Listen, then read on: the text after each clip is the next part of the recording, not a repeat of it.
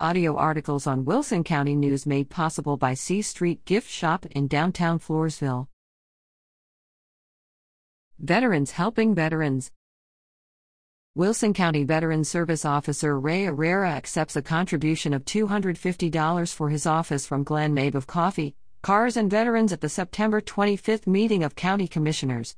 Coffee, Cars and Veterans is a veterans club that puts on car shows. Mabe explained that all contributions received at the car shows go to help other veterans. The club's next event is scheduled for November 4th.